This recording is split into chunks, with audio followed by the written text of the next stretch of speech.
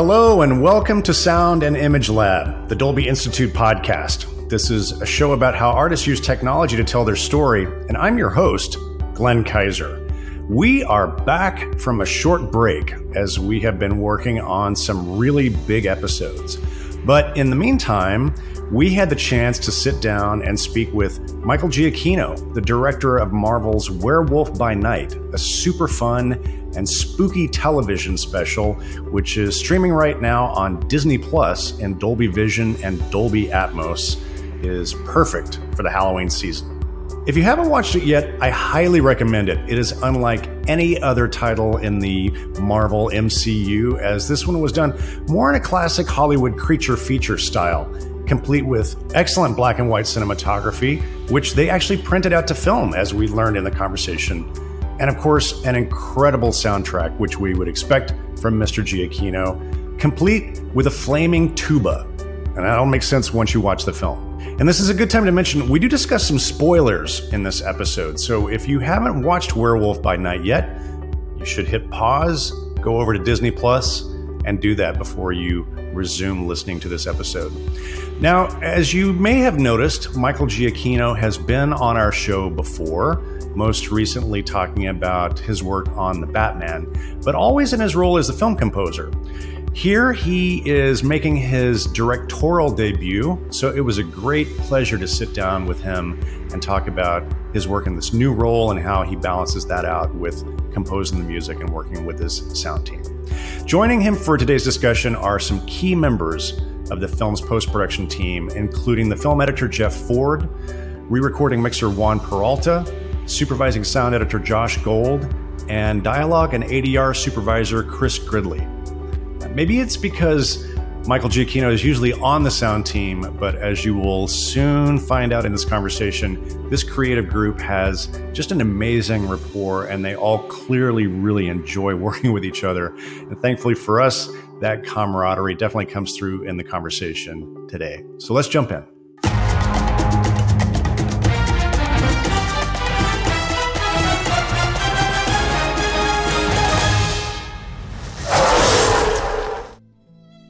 Gentlemen, welcome to the Dolby podcast. It's great to have you on to talk about Werewolf by Night. I really, I love this special presentation, I think we're calling it. So it was great fun.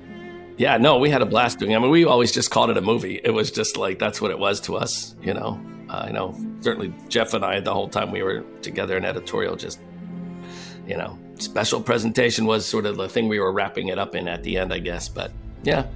Short movie.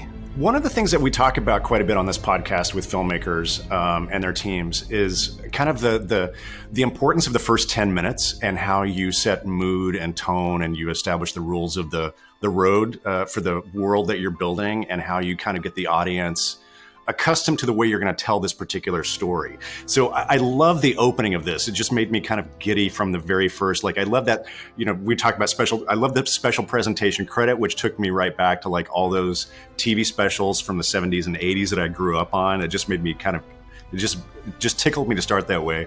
And then of course, you're even having a lot of fun with the Marvel logo, putting a lot of new sound design and effects into it. And then we go into the black and white titles and we start really the 1930s film noir kind of classic horror aspect of it. So Michael and Jeff, I would love for you to just kind of walk us through kind of how do you design that opening and sort of what you felt like you had to kind of impart to the audience in that first few minutes of the film. I mean, from my point of view, it was about just establishing from frame one that this is going to be different. This is not the usual thing, because one of the struggles that we had in building this is Marvel fans are accustomed to everything being connected to something. So it's like they want this to be connected to Spider-Man, Doctor Strange, whatever, all of that stuff. And when it's not, it kind of throws them into a tizzy and they don't know what to do. So part of our job was to create this opening that didn't even give you a chance to think about that. It was just kind of like one of those 1930s slap in the face sort of a things like, come on, get yourself together. We're gonna watch something different. So the sooner we could establish that feel, the better. And because we had other versions of it, which I'll let Jeff talk about, and they just never passed muster. Yeah, we had a different opening. We had originally opened the movie on Gael's character. He was basically stealing a medallion that would allow him to have access to the rotunda room, and sort of like you saw how he kind of got a character. He was basically going to impersonate this guy and like sneak into this thing, and you didn't quite know why, but there was the idea was this is how he got on the trail of going in there, and then he meets Laura Donnelly's character Elsa Bloodstone at the gate before they go in. So those two scenes were the original opening of the movie, and we found that. I always liked the gate scene and thought it was really great. But what we found was that the more we could launch him in to the story, Gael's character into the story, and have you not have a lot to hang on to, and you're looking at what he's doing, and you're looking at his behavior, and looking at what he's looking at on the walls, and you're looking at how he responds to things. So all of a sudden you're actually paying attention to him even more. And it becomes much more his point of view, and that was a solution that helped us get people into the story quickly, but also to attach that point of view. And then the prologue that plays after these logos is, Michael had this great idea that's like, let's show the Avengers and then pan off of them, and so you can tell the audience, hey, remember the Avengers? Don't worry about it. It's fine. This is another thing, and that's what you want. You want to basically go, they're not showing up, and we're going to do this. And then the audience, weirdly, that allowed people to relax and pay attention to the story Michael was telling, as opposed to being, where does this fit? And is Groot in it? We don't need that. We want to go, we wanted our own thing. So we were trying to basically carve that out. And I think we did. I was skeptical about that opening prologue thing, but this company, Swarovski, did these beautiful drawings, and obviously we have an incredible score that helps us carry through it. And we did this voiceover. And so I think it actually worked pretty good. Well, you just like to set the scene. So we tried some sound, some exterior ambience sort of stuff on the wide shot, establishing shot. And then as you creep down that hallway, it just starts to get moody as we get towards the rotunda, and the music really carries us through there. So. Yeah, I was curious about that because look, I know, Michael, it was really important for you to do as much practically as you could. So you built those huge sets, but I presume it's a lot of plywood and and a lot of core. Yeah, exactly. Yeah. But it sounds like you're in this concrete, mausoleum. So they did this incredible job making it feel, because it's really just made up of the foam packing from Amazon boxes, I think. You can't lean on it. You don't want to lean on it. Yes. But also, I think, you can talk about the whole from mono to starting in mono and then widening it out as well. That's what I was going to say. Yeah, the just from the very beginning, once after the special presentation logo goes through, and that kind of gets you in the mood. You're like, whoa, this is different. This is old school. And then starting everything off mono, we started off with the music kind of mono, dialogue obviously mono. And then even during the Marvel logo, putting in those old 1930s screeching screams with the claw scrapes on the logo itself, kind of tearing up the logo. All that stuff. It was just trying to set the mood of okay, this is completely different. This is completely old school. And so then what we ended up doing is starting off all mono as we go through into the wide shot. And then we start slowly opening it up, bringing in the score wider, even the dialogue starting to get more fuller, taking the futs off of it and everything. And now we're in the movie. So all that, it's just one straight shot right into the movie and opens up. And then one thing that Michael Samanek did, which I thought was brilliant, was once we got into the rotunda, then the music opens up even just another step there. And now you're just in it. I went out on Twitter and I put out a call for some questions on social media, and there were some good ones that came in. So one of the questions that came in was from Rory Sherman, and Michael, this is for you. How did you separate being a director and a composer during the process? Were you thinking of score ideas when you were creating shots and working on the script? Yeah, for sure. You can't separate the two, because everything is, in my mind, is I'm looking at a scene, and if I'm on set with an actor, I'm explaining the tempo of the scene. This is how I feel.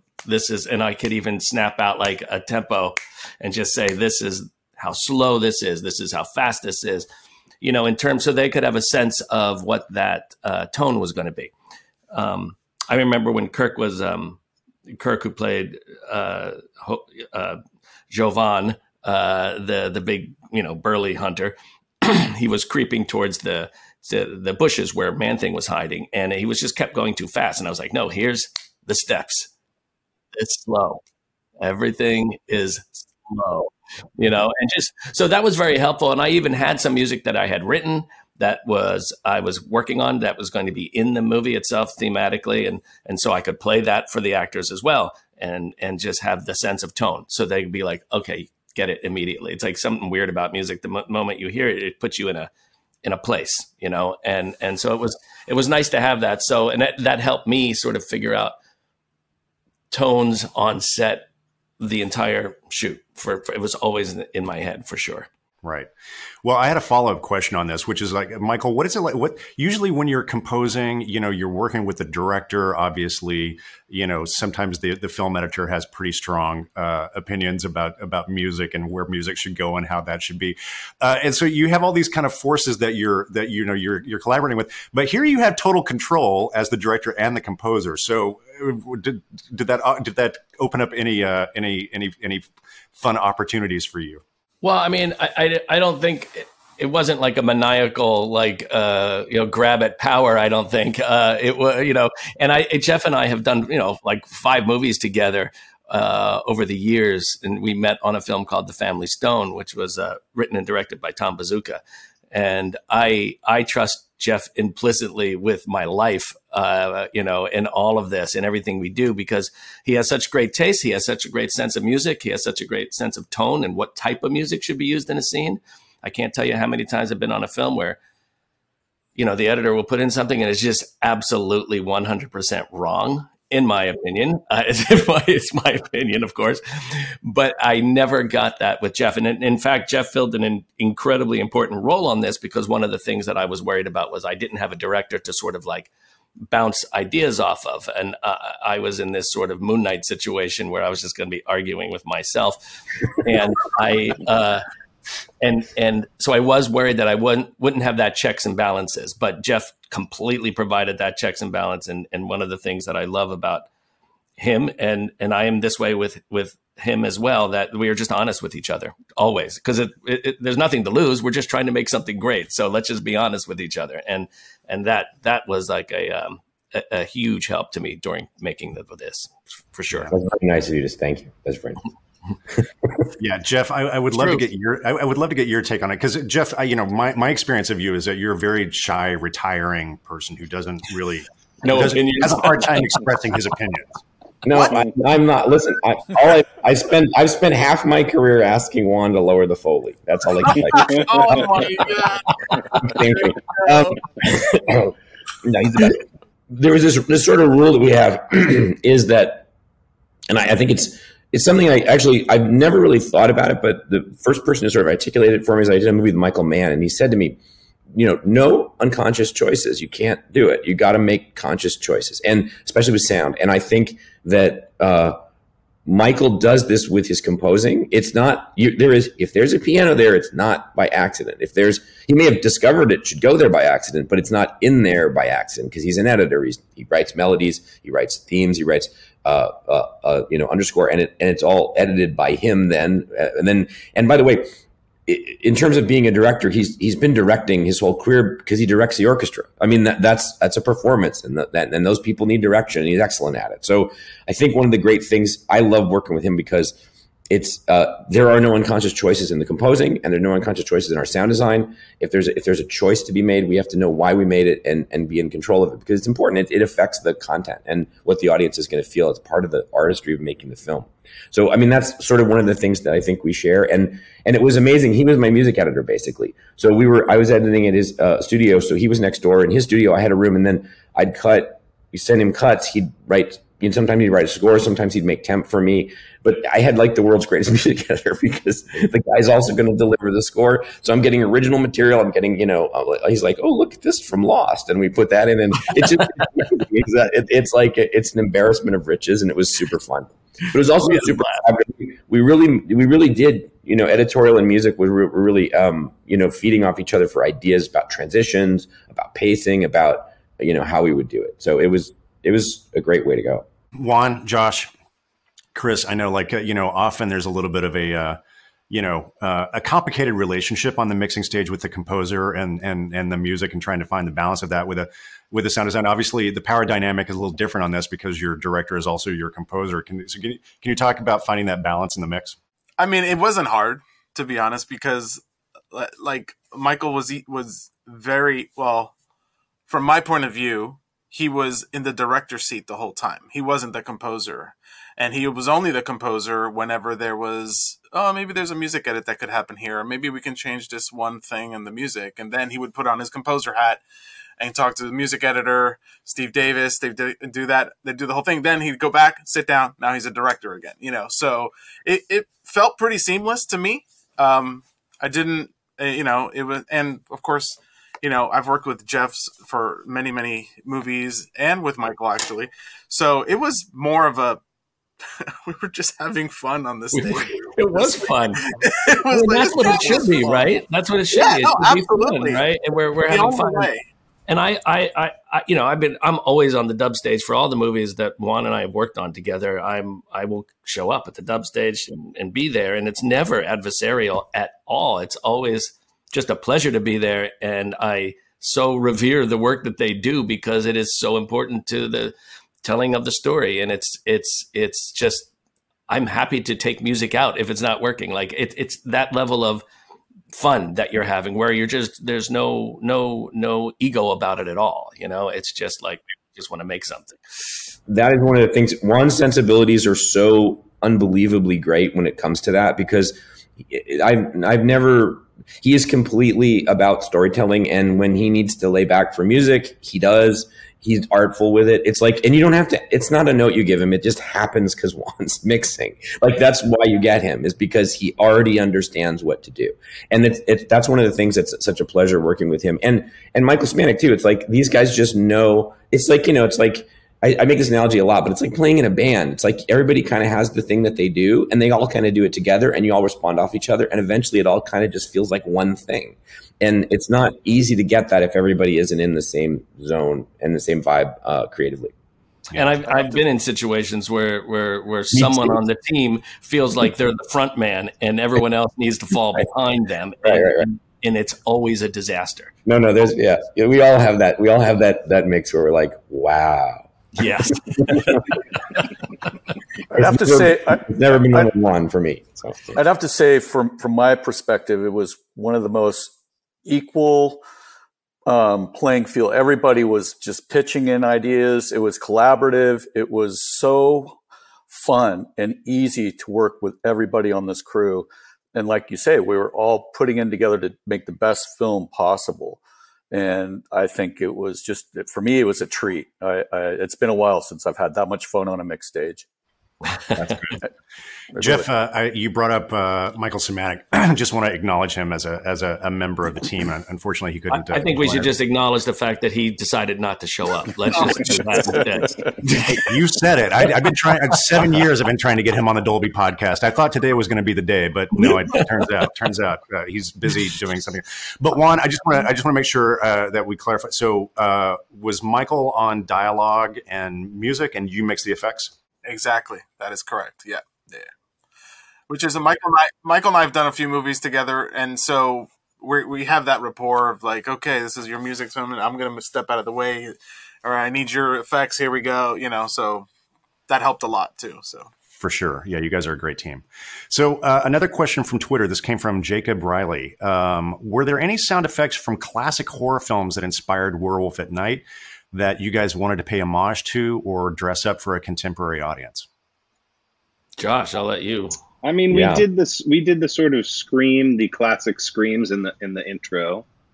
I mean, the maze, we had talked about doing a bunch of classic horror-ish-esque leaning weird sounds and winds and wind chimes and that sort of stuff. The creatures, we were sort of steering away from some of the classic werewolf stuff and trying to really connect it more towards the human side of the character. So that, I would say, was it was less with the creatures. Yeah, I really love what you did with the werewolf, Josh. That was, I mean, it has all the teeth, but it's not what you've heard before. It's really, really a great fusion. Yeah, thank you. I agree. And you did use some of those the arcing effects from the sparks and all that stuff, right? Talk about that. Right. So many years ago, Ben Burtt recorded the Strickfaden machine that made a lot of the electrical sounds that are used in lots of everything. They're used in everything now. So we were able to go back to those original source recordings and use some of that for some of the electrical sounds and some of the magic and power sort of stuff. So that was fun. Thank you, Ben Burtt. We all should be thanking Ben Burtt. Yeah, I'm glad you teed that up. There's some specific sound design moments that I want to ask you about, and we did get a question on Twitter about the sound design of the Bloodstone and that whole effect and how you created that. So can you talk to us about that? The Bloodstone, I mean, to be honest, that was one that when we talked about it, and Michael talked about it in relationship to the music, and that sort of, for sound design, that's sort of like a terrifying concept when the composer, who's the director, who's the composer, is asking you for musical sounds to play with the orchestra. So that was a fun challenge. And so a lot of that stuff came together. You know, I'd roughed some things in, and some of it was working, some of it wasn't working. And so a lot of that came together during the mix. I used a bowed glass recording was sort of the source. And then tried to follow the image, which was evolving as we worked through the mix and the music and I sort of did a performance with the sampler to try to give it a little shimmer and a shimmy to go along with, to match the picture. We had we had to try to tune it to the music, and since it's not a pure tone, it sort of rubs up against the music sometimes, but I think because it's an evil, maybe not evil, but it's a powerful stone, it was okay, and it helped us hear it that way. Yeah, it gave it a spooky atmosphere, which was really cool because it was just almost in line with what was happening musically, but just enough out to be like something's off. So, right, for sure. And then there was an idea to have it kind of become more pleasant or soothing at the end when we transitioned back to color, but the music did everything there. The music was all we needed there with the all you need is Judy song near and dear to my heart as from Kansas. That song took us out of the movie, so that was nice. That's great. Another scene, another thing that kind of really stood out to me was the sound design of Ulysses' vocals when he gets, when you crank open the coffin and he is delivering the big speech. So can you tell us a little bit about how you approached the vocals in that moment? Yeah, so that one, it all evolved basically on the stage. It was one of those things, hey, let's get him so he sounds, as if he is a recording. And so I was on the stage and it's like, oh, cool. I get to do some fun treatment.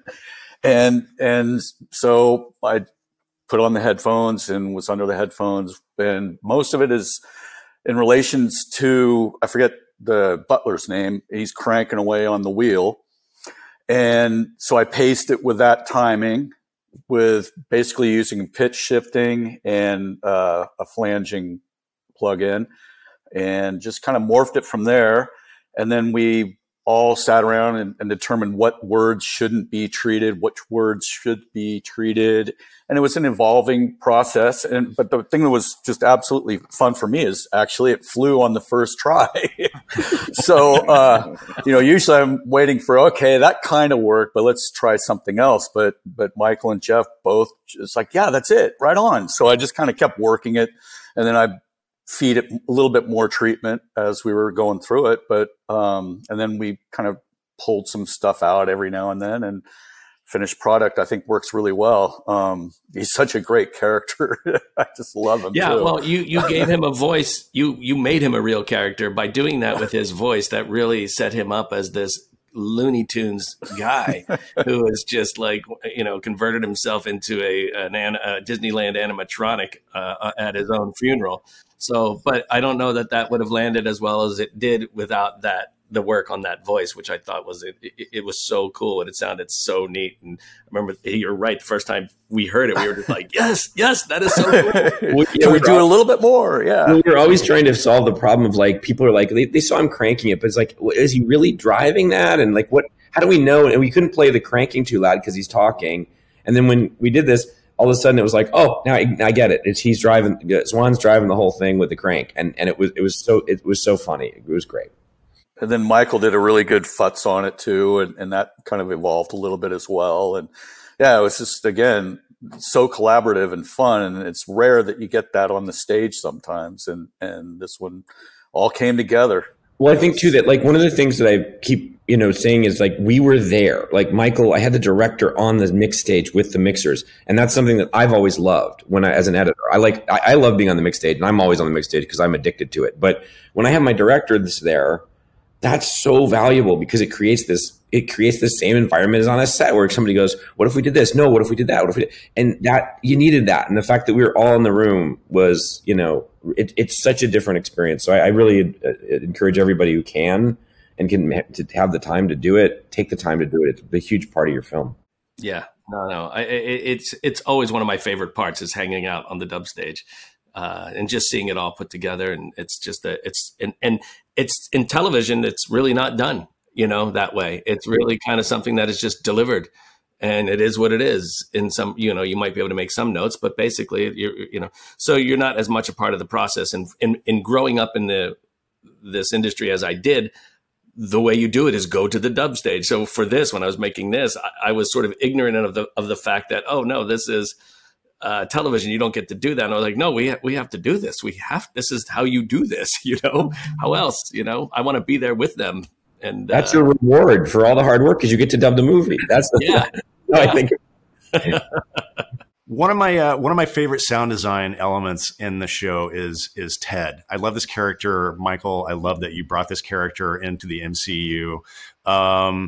And I would love for you guys to talk about the approach to the sound design of Ted, because it's a very interesting challenge that you have with this character. He's got to be terrifying, but at the same time also very endearing.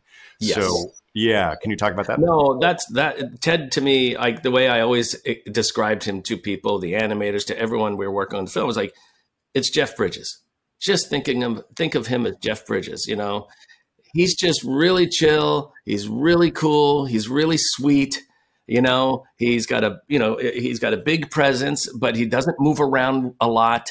He's just there, and he's just kind of a cool guy. He's someone you wait. Jeff Bridges as the dude? Well, we're just in general. It's up to you, but to me, Jeff Bridges always has this air of sort of just quiet dignity, and I love that. And so I just kept pushing that whole thing for him. But I'll let Josh first talk about the initial stuff he was working on for Man-Thing, and then there was a very important thing that happened late in the game with Jeff Ford, which we'll get into as well, which I think is hilarious. So it's the best. Sure. So Man-Thing started with a lot of sort of ocean-going mammal sounds, let's say.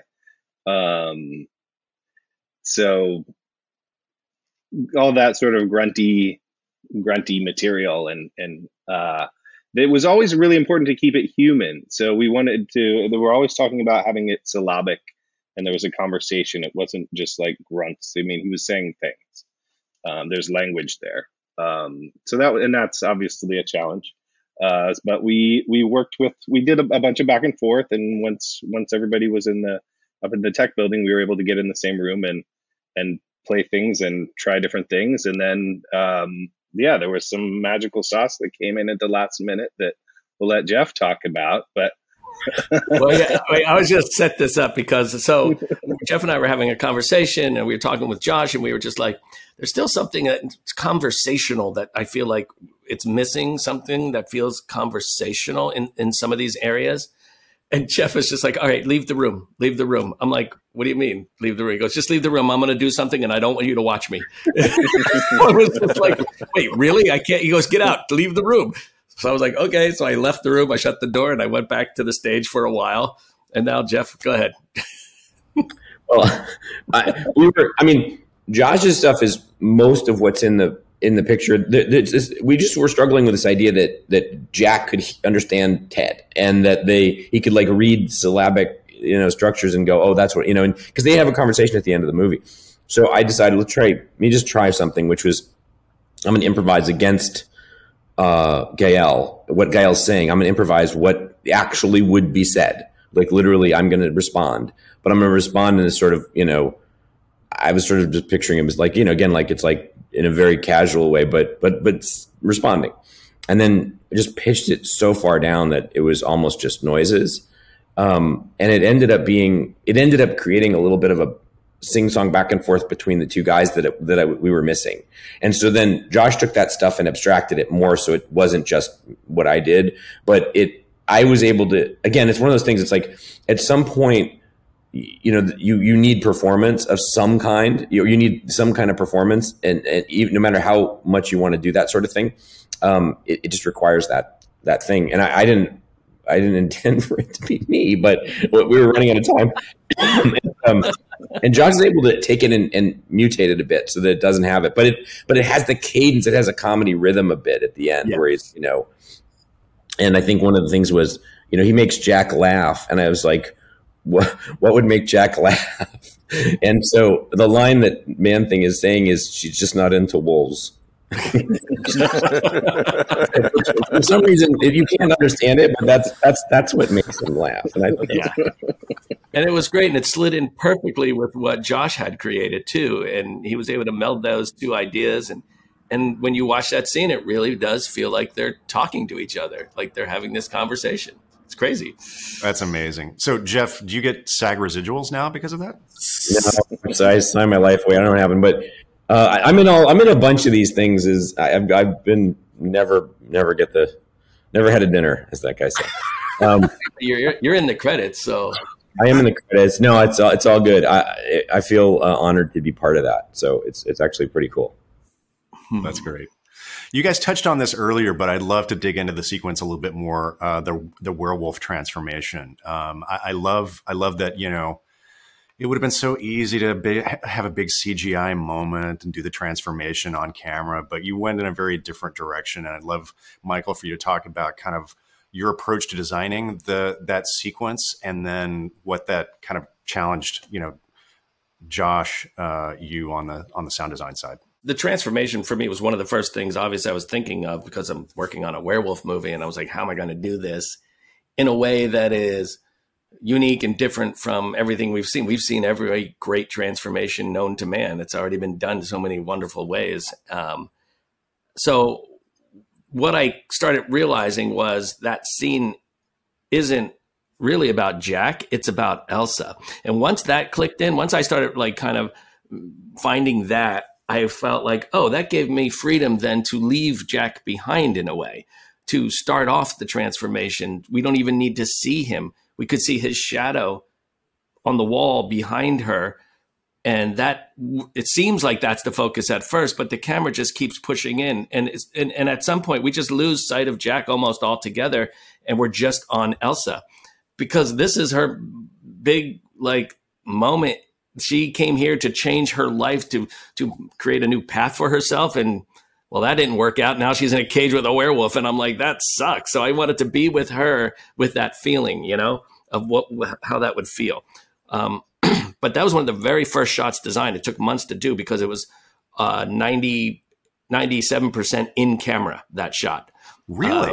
Yes, it's all in camera. The only thing that does not exist in that shot for real are the bars, the cage bars. And the reason was because we had a projector as big as a Volkswagen on set, which was massive. And it was projecting the shadow transformation of Jack on the wall behind her. So the angle that had to be at in order to make this work would have thrown the shadows of the bars across the other way, the other side of the room. So we removed the bars and said, we'll add those later. But everything else is all in camera. The shadow, everything else, it's Elsa, it's all there. So that the flashing lights, all of it, it's like none of that was added later, which is great. And I think you can feel that when you watch these shots, you get the sense that, oh, this isn't some trickery, and it allows your brain just to focus on what's important, which is the story, So it was a lot of fun doing those particular shots. And then the sound was crazy. The transformation sounds were amazing. And sort of Jeff is meticulous with what he does in his edit. Like, he's very meticulous in lining up what he wants and how it should be. And then these geniuses take it and then make it a million times even better than that, as good as it was. So one of my favorite parts in it is when you hear Jack, you literally hear Gael struggling as he's starting to transform, and then slowly his voice sort of pitches down. And it's just like this cool thing. And what's beautiful about it is it's Gael's voice. It's not, and then slowly then gets shifted into the monster sounds that Josh created. And it just, I loved it. I thought it was one of those moments that just worked brilliantly sound-wise. They just killed it. Well, I think the other thing too is that whole sequence with the werewolf, it has enormous dynamics. Like, it goes from those really loud, intense things, and then nothing, and then a jump scare, and then nothing, and then a loud again. And those dynamics are so fun. And I think sometimes people are like, well, if it's quiet, people will be bored. It's like, no, that makes them go, what? And I think that was one of the way that whole section was mixed was so beautiful, because it does have enormous dynamics, and we can jump scare, but we can also really draw the audience in by being minimal. Yeah, because you're truly using the sound to tell the story in that sense. It's like a piece of classical music in a way that there are moments of bombast and then quiet, and that's what I loved about listening to classical music as a kid. It was always telling a story. You could imagine your own movie in your head. And I feel like both visually and sonically, this has a lot of that in it. Well, and having the image of the transformation be the shadow really lets the audience create that in their head, just like you're saying. It really is in your imagination. And I love that about the sequence. That's why everyone always is like, the book was better than the movie, because when they read the book, they imagined the greatest movie ever, and you can't compete with your mind. And I feel like so many times these days we spoon feed the audience everything, not allowing their brain to do the work that if it did, the experience would be a million times better. So, I think we were really banking on, part of it because we had to, we had to make this thing in a box, but we relied on some of those old tricks, which has just allowed your brain to fill in the gaps. Another question from Twitter. This is from one of our old friends, Max Smith. He wrote in. I wanted to include this question because, as a former tuba player myself, I was deeply in love. And Mac wrote, I want to hear the backstory about including Tubatron in Werewolf by Night and the Flaming Tuba. Well, David Silverman is one of my best friends, and we've been friends for a long time. And actually, the first night I met him, he was playing that flaming tuba, and it was on someone's front lawn in Burbank on a December evening at a Christmas party that was being held for the animation sort of industry, and I remember seeing that thing, being, what the hell is that? And started talking to him, and then we became friends, and like I said, he's one of my best friends. So when this came about, I was he was in my backyard with the flaming tuba, and one of the producers, Brad Winderbaum, was over, and we were just having like a barbecue, whatever. And David was playing, and it was nighttime. And Brad turns to me and goes, "We should put that in the movie." And I was just like, yeah, we should definitely put that in the movie. And Brad was like, I don't know how, I don't know why, whatever, but that would be cool. I was like, yeah. So I thought that it would be great to have him be there as sort of a ceremonial the ceremony of leading someone into the hunting grounds. That felt like the use of fire, the use of a giant brass instrument. It just felt like it had history to it. And it felt like it was a ritual of some sort. And And when I asked David if he wanted to do it, he was like, David, he's up for anything all the time, anywhere. It doesn't matter. You get through half your question and he'll just say yes, just because he's going to say yes. So he is just like, yep. So next thing you know, he's in Atlanta doing night shoots with this thing when we were shooting till 6:30 in the morning. It was not easy. But it was great, and it created such a beautiful image in the way that especially then when we went to film with it too, it just created this glow. And it's a total Fellini thing, gives you that sort of crazy, absurdist thing. And then now there's probably Marvel people going, "That's Kang" or something. They like, who's the guy with the tuba?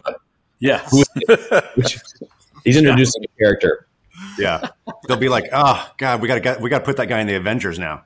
Exactly. Tubatron in the Avengers. Well, that's the greatest thing about this whole thing is now that the flaming tuba guy is now part of the MCU. So that is the crazy. That's what's hilarious about this. Well, and I feel, Michael, like that also inspired a really cool music cue for you.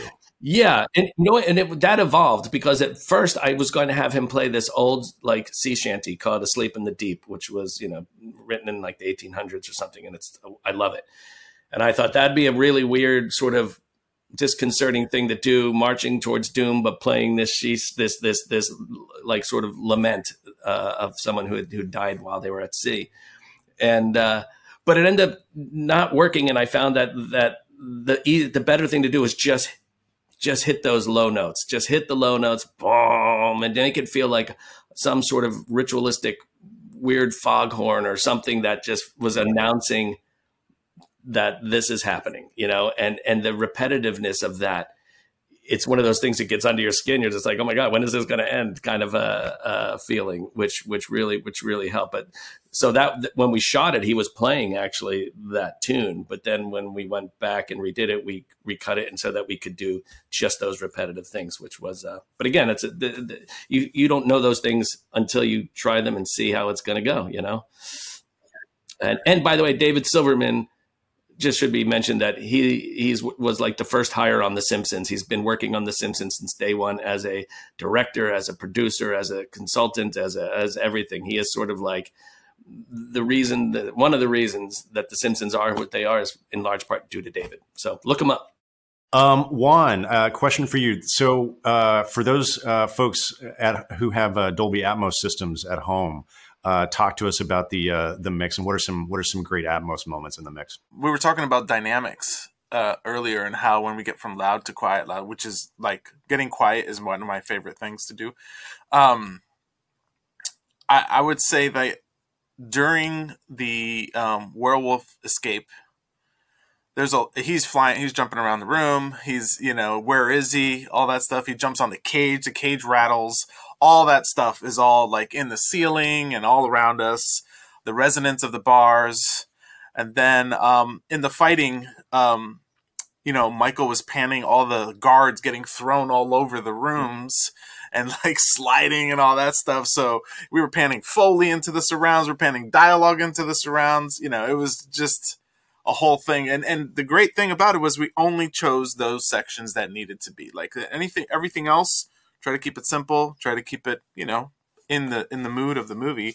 And then when the action sequences, that's when we were able to go have fun and play around and pan and move stuff around. And Michael, you did some really great stuff too. One with the environments in that maze. I love how you spread that out. It's all around you, and there's like frogs and stuff. And the way you blew that out it just created such this width. It was incredible. Yeah. So when Gael is walking through the maze, he's just kind of looking around and stuff, but Josh gave me all those little pieces I needed. So if he looks over there, put the sound over there. If he looks over this way, put a sound over there, so we were kind of putting it all around us, moving it all around. That's where all that Atmos fun really came into play. Yeah. Was that a fun tool, Michael, for you to work with, having Atmos on the stage? Oh, absolutely. Because it felt truly theatrical. You know what I mean? Like in the best way possible. And what I love about the whole team was everyone was treating this as if this was a theatrical release.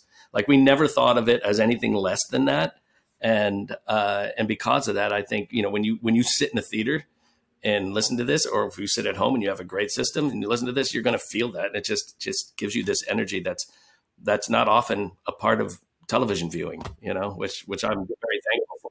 I love the end of the film. It's a beautiful moment. I love how you kind of invert the Wizard of Oz. I love the way, you mentioned the Judy Garland Somewhere Over the Rainbow tune. And then, of course, you go to color. And it's just so playful. I mean, I love that, Ted uses a French press because, of course, that's the way you make coffee. But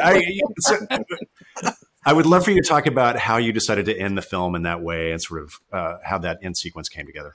Oh, that came together very late in the game. Very late. We had the whole time we were shooting, at any moment we weren't shooting, we were saying, what are we going to do for the end? We don't have an ending, And I remember it was Jeff that kept saying, there's no ending here, people. We don't have an ending, and the ending we did have was fine, but it wasn't satisfying, Yeah, it wasn't fine. It was like, it would have been like something just stopped.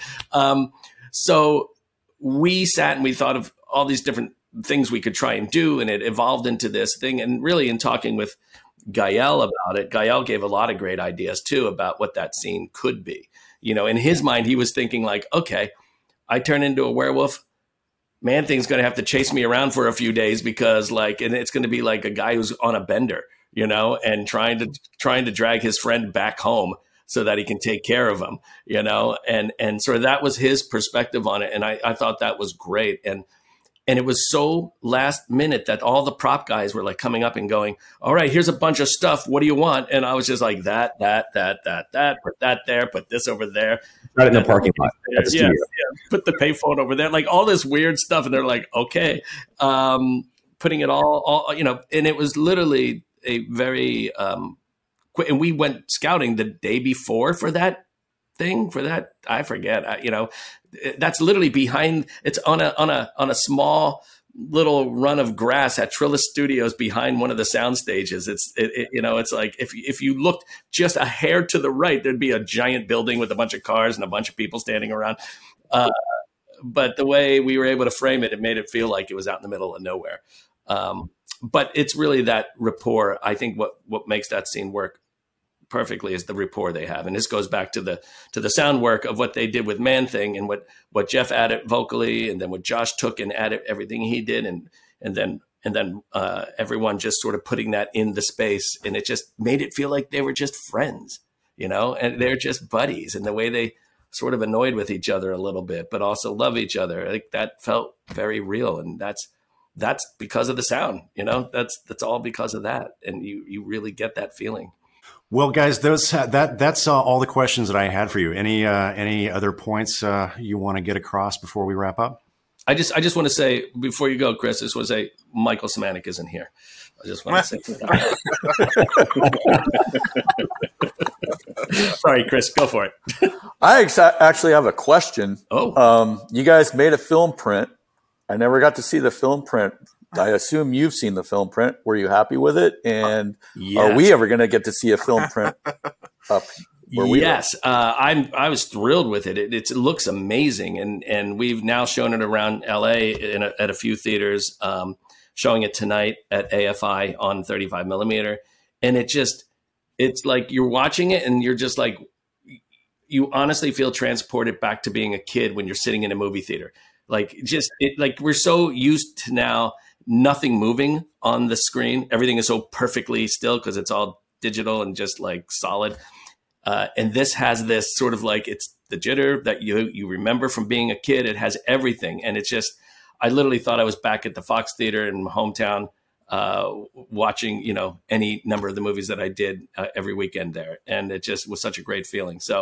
But very important question. Did you make sure that you lined up the reel breaks so that you get to keep the changeover marks that you put into the film? Those are all real. Yeah. They're actually real. The real changes, when we first did them, of course, they were for us to do as for fun, but they were nerd in, things, but they actually became useful because when we went out to film, then you had to have them. So, and it's great to see them. It's really great to see those things. That's the other thing. When you're sitting there, you're just like, oh man, this is so fun. And I loved how many people called those out, Yeah, everyone noticed those. Yeah. And not only that, Glenn, talk about going back in time. We had to created an Atmos print master, we created a 7.1, we created a 5.1, then we had to do a Disney Plus spec for Atmos and a Disney Plus for 5.1, and then we had to do a film print. So dust off the old Dolby equipment, get the Dolby guy in. We're literally like, is this thing gonna work? I think so. We'll try it, And yeah. And was it Dan Sperry? And was he sitting in the back of the stage with his arms folded over his chest, going, "That's not going to go to optical"? Pretty much. I mean, it was we had to be. It was like total old school, like making sure you're not over, making sure you're staying within the limits, and yeah, it was interesting. Very interesting. When mixers actually had to, keep some headroom, like be contained about the whole thing. That's great. Yep. I'd love to see that film print. That sounds amazing. Yeah. No, it's great. It exists. We have it. We can set up screenings. We can do it. I can show it at the Dolby offices, wherever. We will set that up. Believe me. All right. Absolutely. Gentlemen, thank you so much for taking the time to talk about Werewolf by Night. Again, I love this. I love the movie. It's so much fun. And I'll just say, Michael, like the interview, this is your second appearance on the Dolby podcast this year. But in my conversations with you, it just seems like everybody's having so damn much fun every time they work with you. It just seems like you have a great sense of fun and playfulness on your sets and with your crews. So yeah, I mean, look, what we do is hard enough already. To not also enjoy it at the same time is sort of like, why would you do that? So we do this because we love it. Like nobody does this because they have to do it. Although some people in this business do, and that's miserable. But I think the people on that you see here, we love this so much, and that should come through. And I think it does. I think you see that fun in the end result of what we deliver. So if it's not fun, who wants to do it? Not me. Michael, Jeff, Juan, Josh, Chris, thanks for joining us today to talk about the show. It was a real pleasure. All right. Thank you. Thank you. Thank you all. Thank you to Michael, Jeff, Juan, Josh, and Chris for joining us today. And thank you to our friends at Marvel and Disney for helping us put this episode together. As you can imagine, it's always difficult to wrangle everybody's schedules, but it was great to have everybody on the show. As I mentioned up top, Marvel's Werewolf by Night is available now on Disney Plus, where it is streaming in Dolby Vision and Dolby Atmos. We will have a link to that, as always, in our show notes. But before you go, please make sure you're subscribed to us, the Dolby Institute podcast. As I mentioned before, we have some big episodes coming up, including a blockbuster episode about Pixar's mind-blowing editorial process that you will not want to miss. You can find links to our show and all of the major podcasting platforms in our show notes, or you can simply search for Dolby wherever you get your podcasts. Until then, thanks again for joining us. This is Sound and Image Lab, brought to you by the Dolby Institute. I'm your host, Glenn Kaiser. Our producer and editor is Michael Coleman. Our executive producers are Amanda Schneider and Jack Ferry, with production support by Taylor Hines. And our production coordinator is Sunny Chen. Thank you for listening.